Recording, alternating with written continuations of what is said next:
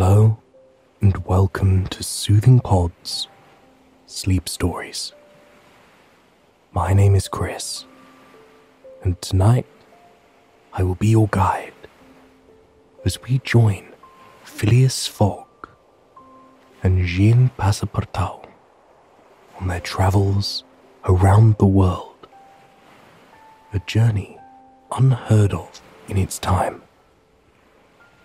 We'll join them on sleepy train rides, aboard ocean liners, traversing the sparkling seas, and even on elephants' backs across India. This retelling of Jules Verne's classic novel will take you on a journey through time and over incredible landscapes and old cities that will help guide you to a night of peaceful, relaxing sleep. Before we begin, however, let us take a moment to unwind and find peace and comfort in the place that we're in, here and now. Close your eyes and allow your body to sink into the mattress beneath you. There are no obligations here. There is no to-do list. Right now, you can close your eyes and simply be. Notice the comfort of the plush mattress beneath you, how it cradles your body and invites it to completely and utterly let go of any tension it may be carrying. Notice the pillow beneath your head, providing you with a soft place for your thoughts to wind down and your emotions to lull into a space of calmness and serenity. For a moment, allow your imagination to slowly wander. At first, you aren't sure where you are. You feel calm and at ease, and the air around you makes you feel even more secure. You take a deep breath in and out, with the fragrant breeze as your guide to where you are. The air smells fresh and clean, like new cotton clothes that have been hung out on a line in the sunshine to dry. You feel as though you can practically smell the sunshine in the air, but there's also an earthy smell, the smell of soil and loam that is resting in the shadows of the sun. There's the citrusy, fresh smell of trees that are towering above your head, and you can smell the ferns that linger on the forest floor, dancing and swaying in the gentle woodland wind. The sun shines down on your face, peeking through the canopy of trees to reach you. Even with your eyes closed, you can practically feel the motion of the trees above you as they endlessly sway left to right and right to left, with each individual leaf twirling and swirling as it pleases. You can feel their shadows sweep across your face on occasion. The breeze brushes against your arms, keeping the temperature just perfect and refreshing even with the sun rays peeking through the trees. And that isn't the only thing keeping you refreshed. Now that you can feel the breeze on your skin, the sun on your face, and smell the stunning aromas in the forest air, you become aware that you aren't stationary. You are slowly drifting. You notice the sounds of water around you. The babbling brook deep within a forest, untouched by human hands. And as this river whisks you away, you notice something rather miraculous happening. Your hands drift in the water, cooling your body and enhancing the sensation of freshness. And as they do, the sun rays seem to reach specific parts of your body, hidden by the leaves on the other. First, the sunlight gently reaches your head. The warmth of its rays softens your face, urging you to not squeeze your eyes shut, but to let your eyelids relax easily. You feel your tongue relax, and the muscles around your mouth untense, giving you more space to breathe, and taking away tension you may have been carrying there. Your teeth unclench softly, and your jaw drifts down to a more natural position. Then, the sun rays reach your torso. You feel their warmth sink into your skin, melting away any pressure or heaviness you've been carrying there. When you breathe in now, you feel more space in your lungs. Your breath is deeper, slower, more nourishing.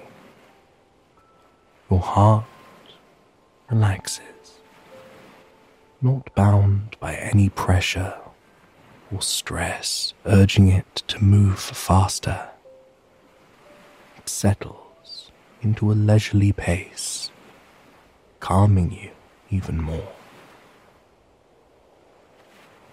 Then you feel the sunlight on your arms and legs. It reminds you that there are no battles to be fought tonight. There is no reason for your body to be rigid. Your hands untense and fall into a natural position on the mattress, and your legs do the same. With this newfound comfort and relaxation, they seem to sink deeper and deeper still into the mattress beneath you. Every bit of you, from the tips of your toes to the top of your head, is calm and relaxed. If you ever feel any tension or pressure returning, know that you can come back to this exercise. You can always let the sunlight warm your skin and comfort you into sleep. Now that we have taken a moment to relax and find comfort in the place that we are in, here and now, let us begin our story. Mr. Phileas Fogg was a peculiar fellow in London society. He was a wealthy gentleman, about 40 years of age.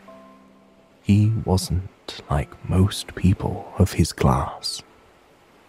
He had no wife, nor any children, and he didn't spend his time at parties or luxurious events that were often held around London. Even in the company of other people, he was a rather solitary and private man, keen on keeping his personal and private life to himself. Few people, if any, understood the intricacies of Phileas Fogg. His life, his hopes, his dreams, or his views of the world. Any time he did speak to people, he often spoke of the world, detailing stories about distant lands and beautiful places. And yet, everyone was sure he himself had never travelled, despite having the funds to do so. Every day, Phileas Fogg would go to the Reform Club, a gentleman's social club for the wealthy elite men of London society. He spent nearly all day there, eating his lavish breakfast and talking with the other men until well into the afternoon. And though he spent all day there, the men who spent that time with him never came away knowing more about Phileas. One particular day, Phileas Fogg sat at the Reform Club, eating his wonderful breakfast of fried eggs, sausage, and beans on crisp toast. He paged through a newspaper as he did so, sipping his black coffee and listening to the other men in the club as they talked with one another. He joined in the conversation on this day, feeling hopeful and awake as the sun shone brightly beyond the tall windows, casting rays across the club floor. Ralph, another, more talkative member of the club, leaned in closer to tell everyone the news he had heard of a robbery. Apparently, someone had robbed the Bank of England the previous night, stealing £55,000. But the most incredible part is that the man was not part of a band of robbers, nor did he appear to be a typical thief himself. He was a gentleman, a man dressed to the nines and clearly well off. I wonder how far the thief could have gotten, one of the members of the club remarked, stirring his fragrant Earl Grey tea with a click-click of his silver spoon. Another member smiled and chimed. The world is a big place. He could have gone anywhere. Mr. Fogg folded his newspaper and set it aside with a grin on his face, intrigued by the conversation. He added, "The world has become much smaller lately." He went on to discuss the completed construction of a new railway across the Indian continent.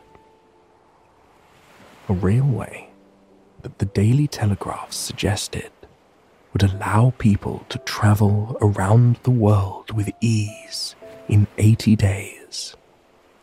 The other men of the club rolled their eyes and laughed. They insisted that there was no way a man could circumnavigate the globe in 80 days. Certainly, the 80-day estimate didn't account for weather, shipwrecks, or any other accidents that were sure to occur on a journey of such massive proportions. But Mr. Fogg disagreed, shaking his head and assuring the men that such incidents had been included in the 80-day estimate.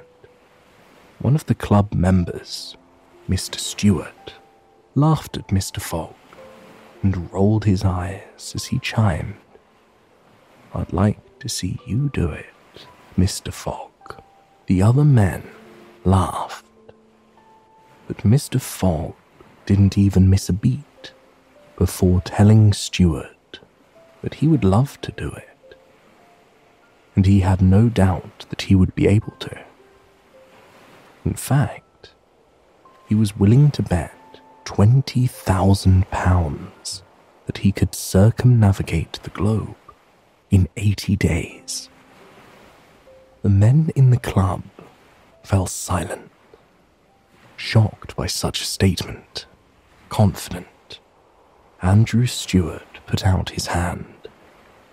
Agreeing to the bet, Mr. Fogg shook his hand and left the club immediately, eager to leave for the journey at once. Phileas Fogg returned to his impressive home in the centre of London. There, his French valet, Jean Passepartout, awaited him. Jean was a cheery, talkative, and proud man, quite the opposite of Mr. Fogg. He rarely viewed things seriously, and often found himself joking around with other people in the neighbourhood. He wasn't one to keep secrets or hide anything about his personality or life, which made him an odd choice to be the servant of a man as protective and quiet as Mr. Fogg.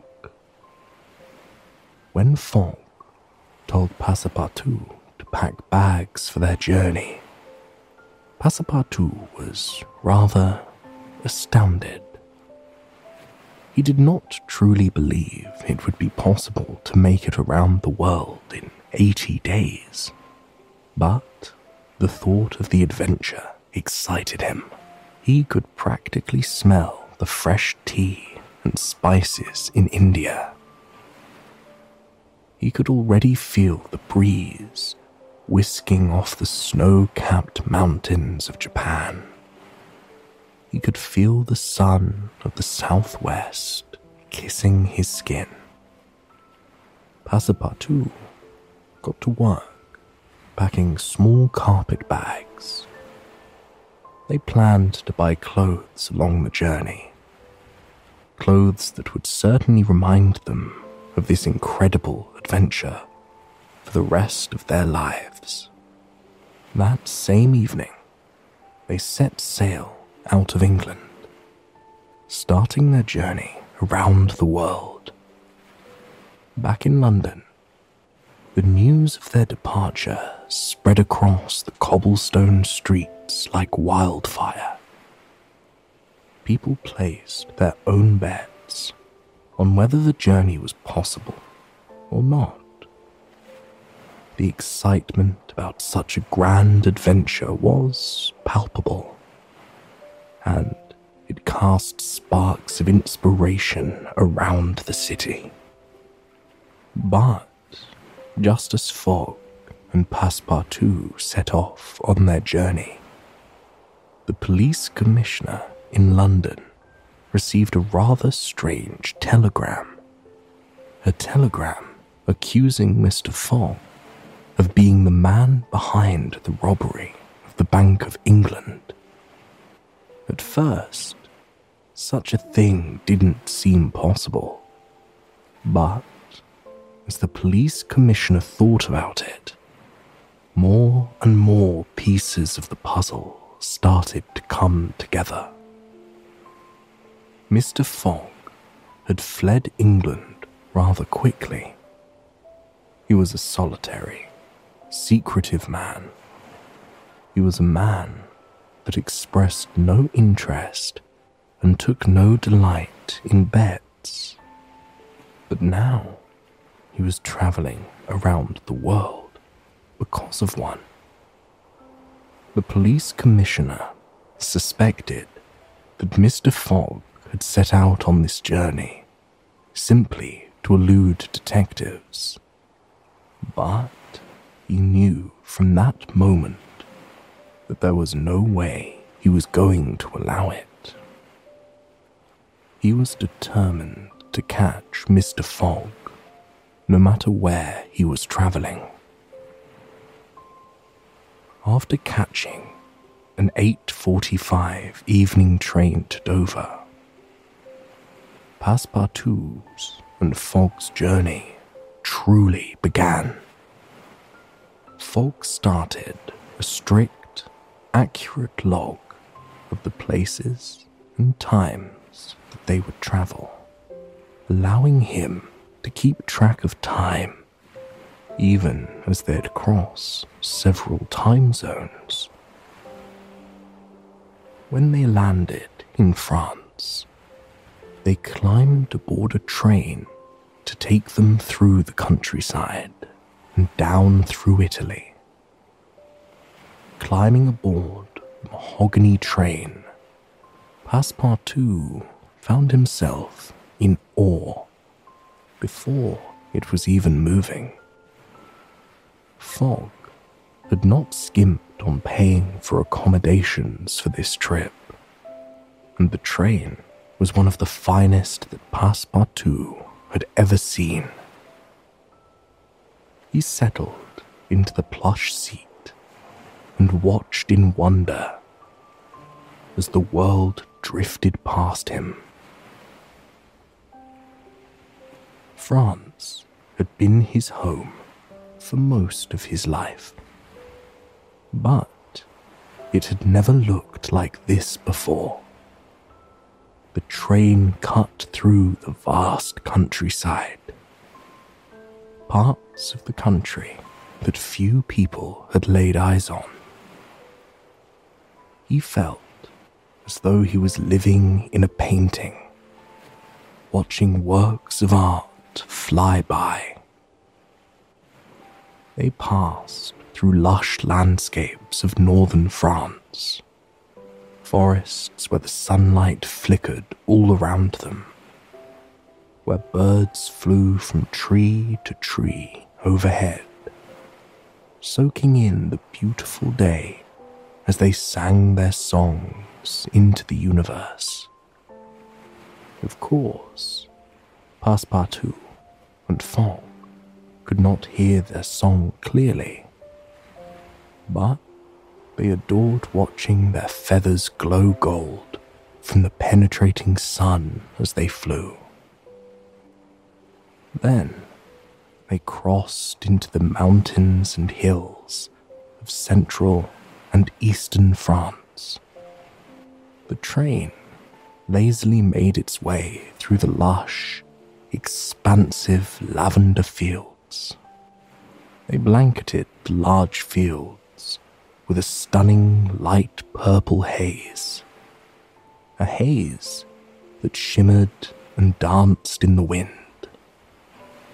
Passepartout opened the window and took a deep breath of the air, soaking in the relaxing smell of the lavender as it rolled off the flowers.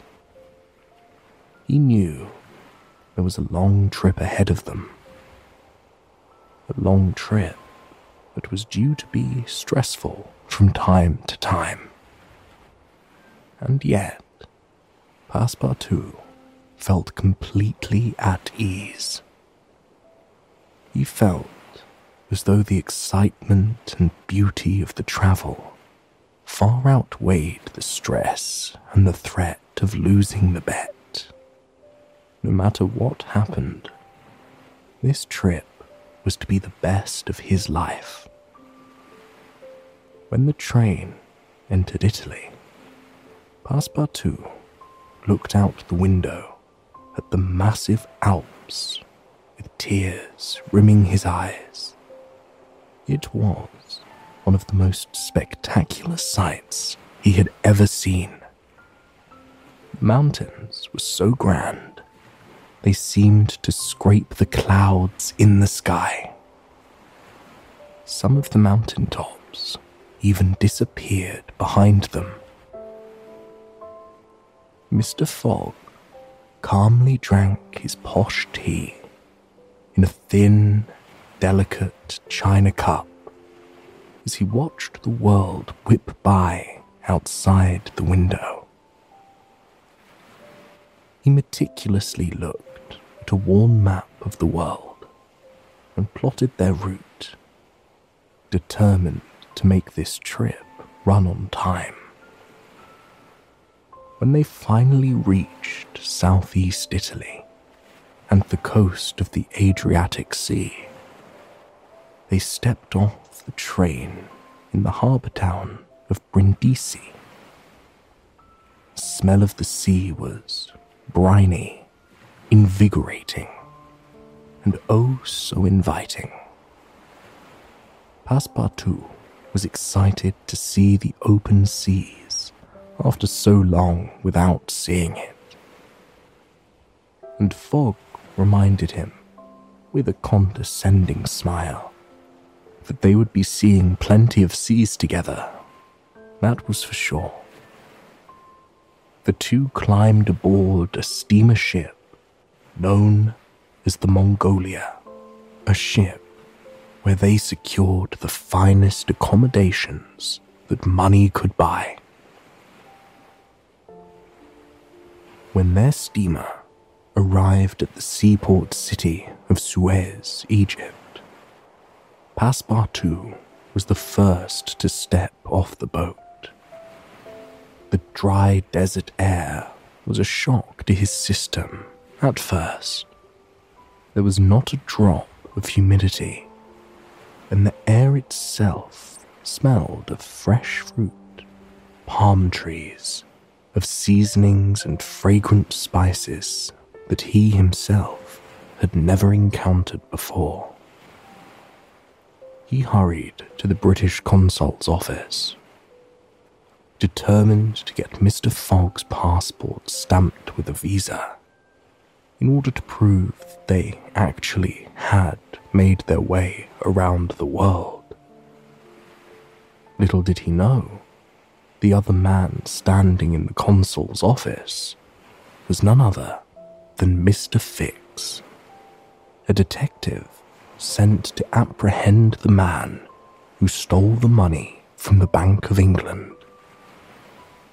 After much talking with Passepartout, Detective Fix became even more sure that Mr. Fogg was, indeed, the person who they suspected of stealing the money from the Bank of England. Determined to catch him, he asked the consul to send a letter to London to get a warrant for Mr. Fogg's arrest, so Detective Fix could arrest him as soon as they reached Bombay. And it appeared that Mr. Fogg and Passepartout would be reaching Bombay way ahead of schedule. Wanting to ensure he was able to win the bet, Fogg offered the engineer of the ship a large sum of money to ensure they made it ahead of time. However, after the calm waters of the Red Sea, the Indian Ocean had other ideas.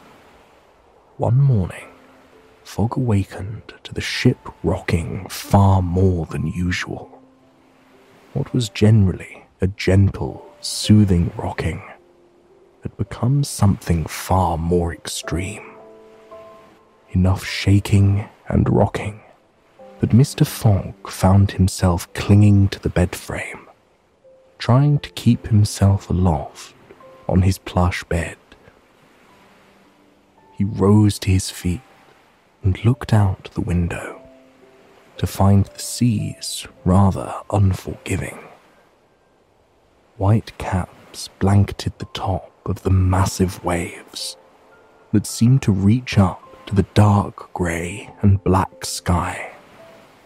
The storm clouds stretched to the far horizon, crackling and illuminating the turbulent seas with hot white lightning every few moments. Mr. Fogg could hear the rumble of the thunder just beyond the splashing of the waves and the creaking of the ship. The wind lashed at the sides of the ship, but Mr. Fogg was not at all worried. Even in the face of such a storm, he had an air of utter calm. Passepartout raced to his side, expecting to have to calm or help his master. But Mr. Fogg was at ease. He encouraged Passepartout to relax and enjoy the journey ahead of them. He continued on as he had their first few days on the ship. He ate 4 rather exotic meals a day and watched the storm out of his window.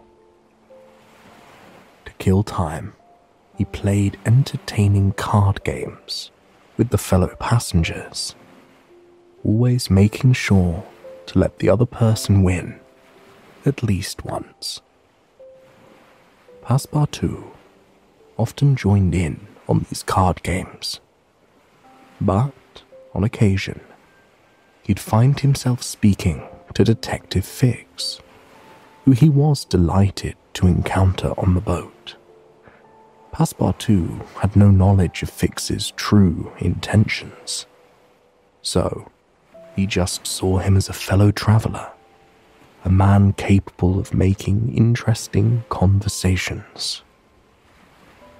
In spite of the ferocious storm, the Mongolia arrived in Bombay 2 full days ahead of schedule. Mr. Fogg was pleased by this, but he was even more pleased when he stepped out onto the streets of Bombay and saw them in all their glory. The first thing he noticed were the vibrant colours seeping from every road and building.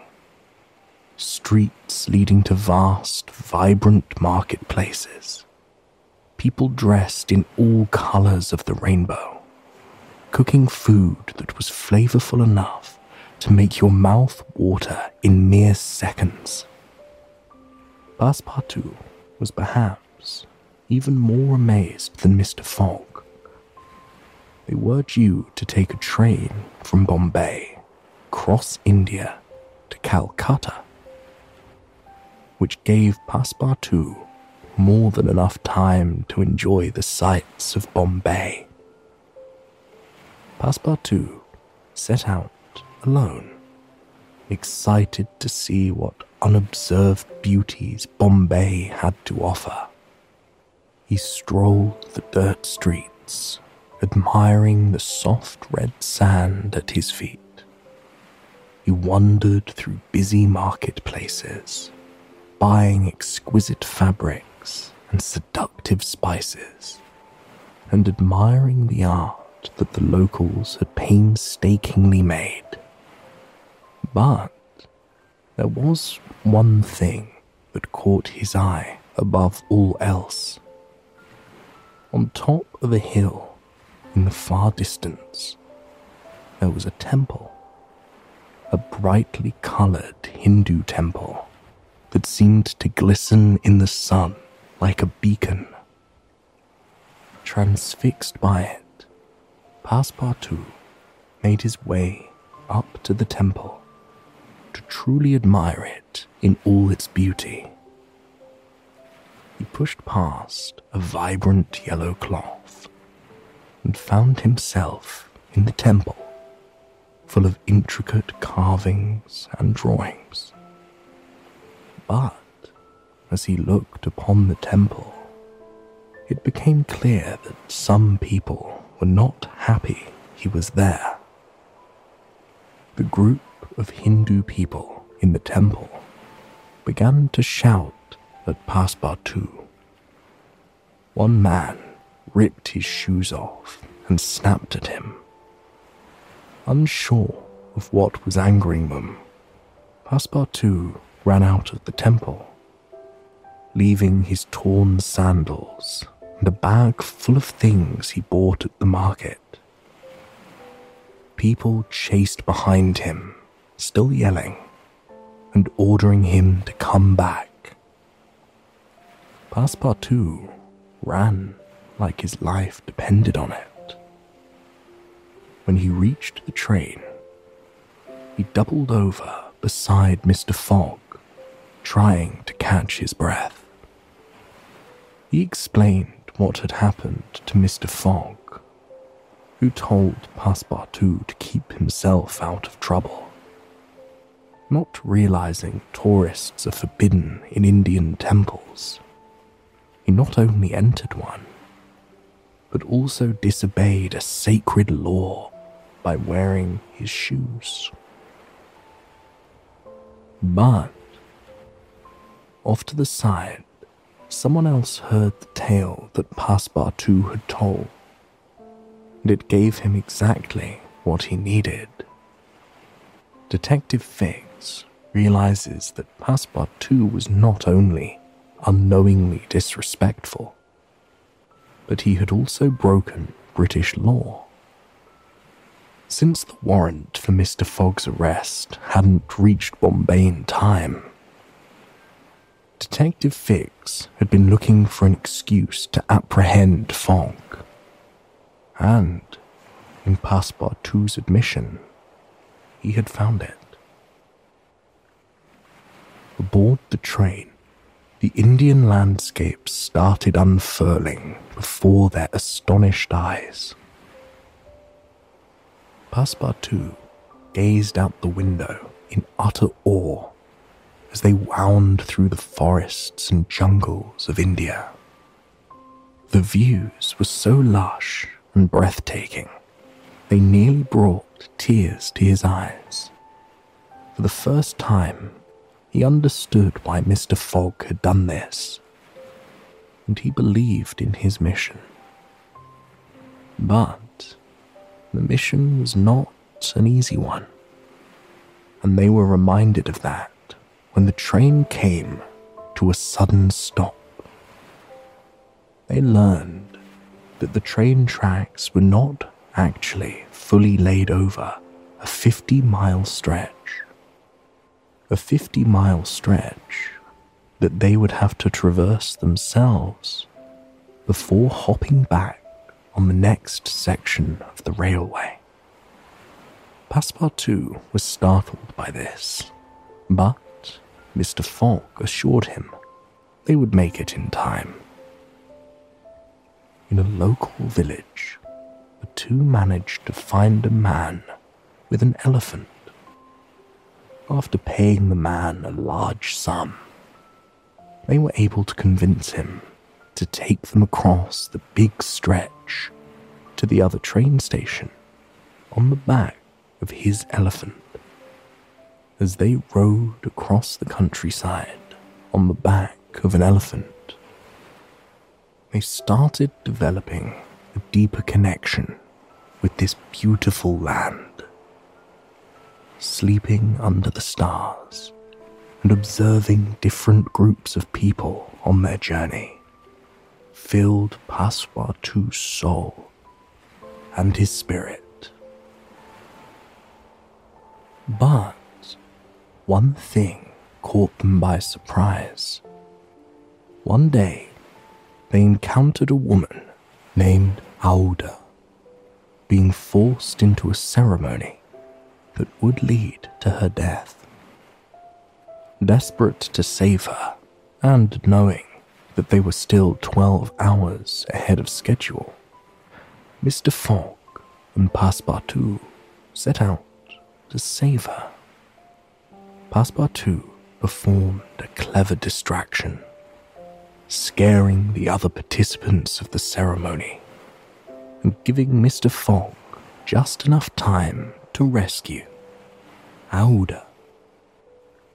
Not having anywhere else to go until she reached a relative in Hong Kong, Aouda joined them as they continued making their way to the next section of the railway. Mr. Fogg was thrilled to learn that Aouda was brilliant and charming, a regal woman with much knowledge about history and the world. They chatted as they continued to travel, growing closer and closer to one another. Finally, they arrived at the other section of track and continued on. But just before they stepped on their steamer in Calcutta that would take them to Hong Kong, they were interrupted by the local police. They were both put in handcuffs, told they were being arrested for violating a consecrated religious place. Passepartout entering the pagoda would result in a 15-day prison stay, which was given to Mr. Fogg as well, ensuring they wouldn't reach England within the 80-day deadline. Detective Fix was thrilled his backup plan had worked, but was devastated when he learned that Mr. Fogg had quickly gotten out of jail sentencing by bribing the guards. When they arrived in the bustling, beautiful city of Hong Kong, they learned that Aouda's distant relative had moved to the vibrant tulip fields of Holland. Not wanting to abandon her in Hong Kong by herself, Mr. Fogg invited her to tag along, eager to have her join on his trip. And my, what a trip they still had before them. After Detective Fix failed in yet another attempt to arrest Mr. Fogg in Hong Kong, the final British territory, the four got on paddle steamer destined for San Francisco. Knowing he wouldn't have another chance to arrest them, Detective Fix joined them for the rest of their journey, so he'd be able to arrest them once they reached British soil. The long trip across the Pacific Ocean was a peaceful one. Mr. Fogg and Aouda spent much time sipping tea and gazing out across the star-dusted horizon, taking in the beauty of the vast ocean before them. They spent their time in relative peace, even as the 80-day deadline grew closer. Finally, they arrived in San Francisco. The beautiful harbor city was alive with music and people from all over the world. A fairly modern city, it was brimming with new ideas and exciting creative energy. Though they would have liked to stay, they boarded the transcontinental train that would take them to New York. There were several serene days aboard the train as well. They gazed out the window at the rapidly changing landscape, the impossibly tall mountains on the west coast, the Sierra Nevada, and the Rockies, which seemed to reach up and brush their snow peaks across the baby blue sky. There were the prairies which were aglow in the golden light of the setting sun, and buzzing with the sound of grasshoppers and cicadas as they made their way through the wild world. There were winding rivers and bubbling streams, which calmed their hearts even with the end of their journey on the horizon. And there were bison, a massive, incredible herd of bison that were making their way across the tracks. The train stopped for quite some time to let them through, something that made both Passepartout and Fogg look at their watches with worry wavering in their eyes. But that wasn't their only problem crossing the country. A falling suspension bridge forced them to find an alternate route. After hopping aboard a wind-powered sledge to take them the rest of the way to Omaha, the group managed to get themselves on another train to New York City. The view out the window was mainly of trees and river valleys, but Aouda soaked up each and every moment. It was so lush, so beautiful, so different from the equally beautiful landscape of her home country. When the group finally made it to New York, they discovered their ship had already sailed. Desperate to make it to Britain in time, Mr. Fogg found a steamship called the Henrietta that was destined for Bordeaux, France. Mr. Fogg tried to convince the captain to stop in Liverpool, but to no avail.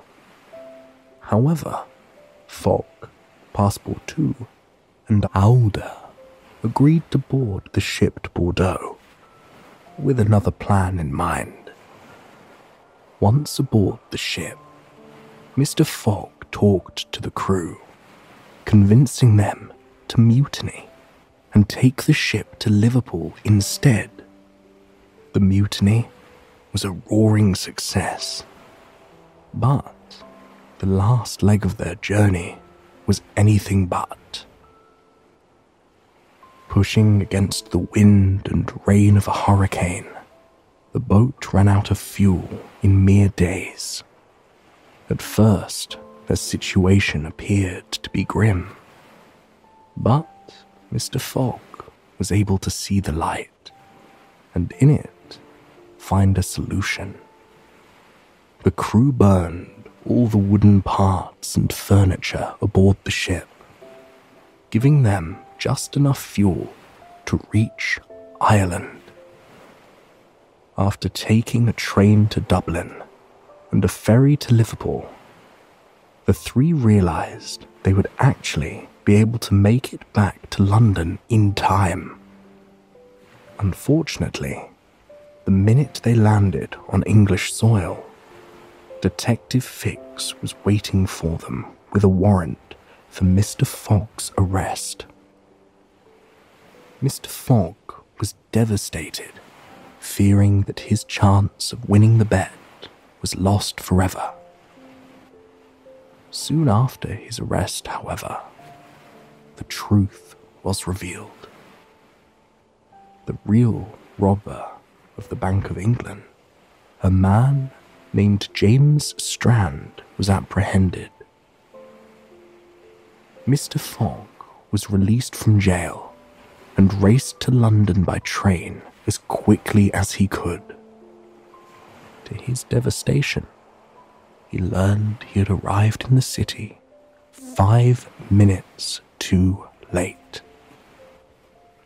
The next day, Mr. Fogg visited Aouda. He apologized to the beautiful, intelligent woman profusely. Since he lost the wager, he wouldn't have the funds to support her. Aouda gazed in his eyes, taking his hands in hers. She confessed her love to him the words rolling off her tongue as sweet and warm as honey. She didn't care if he was poor. She wanted to marry him. Despite the knowledge that he would be living in poverty, Mr. Fogg agreed. Passepartout went to a minister to inform him of the wedding, finding light in all this darkness.